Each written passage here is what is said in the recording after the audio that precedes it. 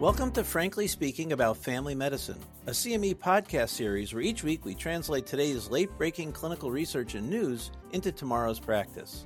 I'm Dr. Frank Domino, professor in the Department of Family Medicine and Community Health at the University of Massachusetts Chan Medical School and editor-in-chief of the 5-Minute Clinical Consult.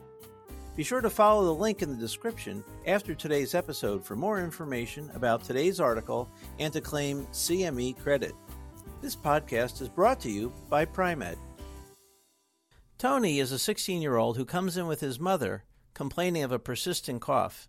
He's tested negative for COVID-19 and has had all of his vaccinations. His mom tells you she's noticed the cough is becoming more frequent, especially at home and in the morning or late evening. Tony tells you it sometimes happens while he's playing basketball with a whistling or wheezing in his chest.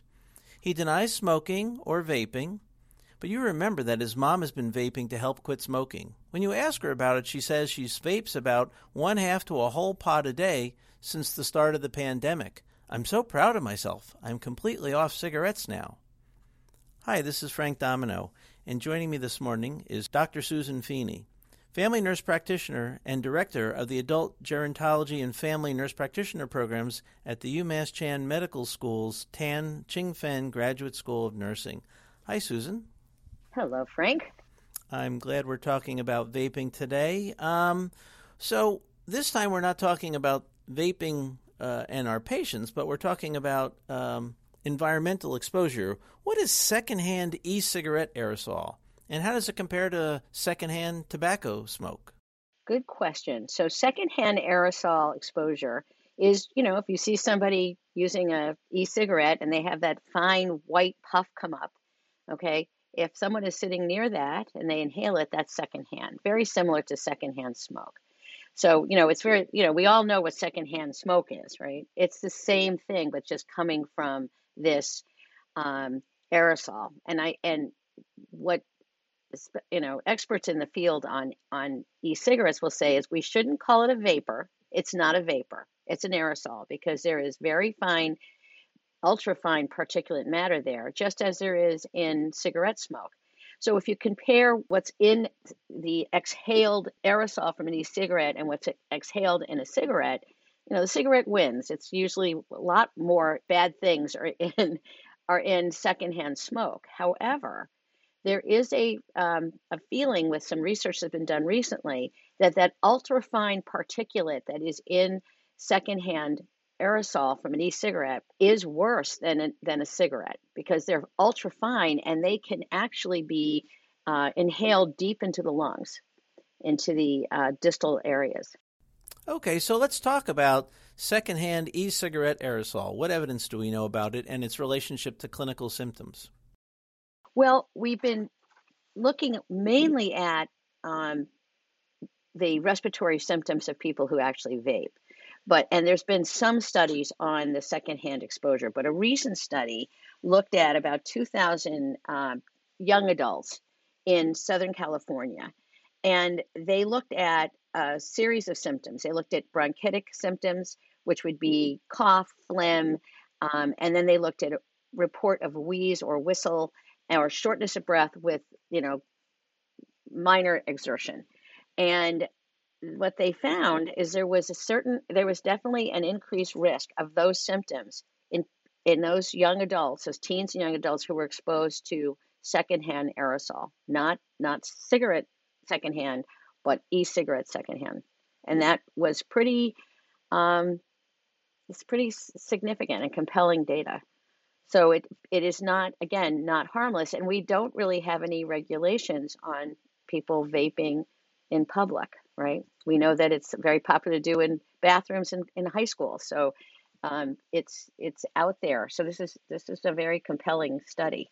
All right, so we have good data that shows that the aerosol from e-cigarettes contains a fair amount of very small particles that have the ability to go places that most secondhand smoke don't go. And we know that they have the ability to induce other complications.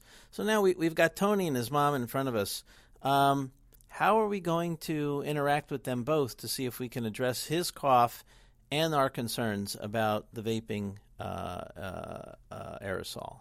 Right. Well, and just as a sort of a finer point on this too, is that what I recently read is exposure to secondhand smoke and secondhand vape, aerosol, has increased significantly during the pandemic because people are doing these things inside all the time. So that um, bystanders or people living with the vapors and smokers are getting exposed to this. So it is a dilemma. Mom stopped smoking cigarettes, and that's a win. But I think what we would want to say to her is, look, we're going to treat him. We're going to evaluate this, make sure he doesn't have some underlying, you know, obstructive airway disease. But what we know is that there is some correlation between these symptoms and inhaling that secondhand vape aerosol. So what I would say to her is, you're 6 months out of smoking. I would try to vape, keep it at a half a pot a day, but I would do this outside. I wouldn't do it in the car. I would really avoid doing it in front of any of the children because we do believe that there's an association with these symptoms. So even if this is, he has an underlying asthma that he's always had, this is making it worse. And and possibly by not vaping in the house and not vaping around him, these symptoms may resolve. So I would go after it that way. Yeah, it's sort of a good news, bad news sort of thing where, hey, I'm really proud of you for not smoking, but we've got to find a better solution because there are potential harms that we really don't know, but certainly we do know that the aerosol has has the ability to do a fair amount of damage and may be causing Tony his cough. Right. And the one thing I did want to mention too is these new devices, which by the way, there are new ones coming out all the time, and they have more sophisticated motors and higher delivery of some of this stuff. And I think the data is just going to keep mounting. We are just reaching, sort of scratching the surface with the newer devices. So I think we should really, as healthcare providers, be talking to any of our patients who vape that they should be doing this like they would if it was a cigarette, even though there may not be regulations in restaurants or on trains or various places that you can't vape. There may be on cigarettes, is that they really should be doing this outside and not around other people, that this really should be treated that way. Susan, again, many thanks for this timely and important paper and discussion. My pleasure. Practice pointer. Be sure to screen all patients for smoking and vaping use, and in particular, discuss about secondhand smoke and vaping aerosol and the impact it can have on those around you. Encourage those who vape and smoke to do so out of doors at all times.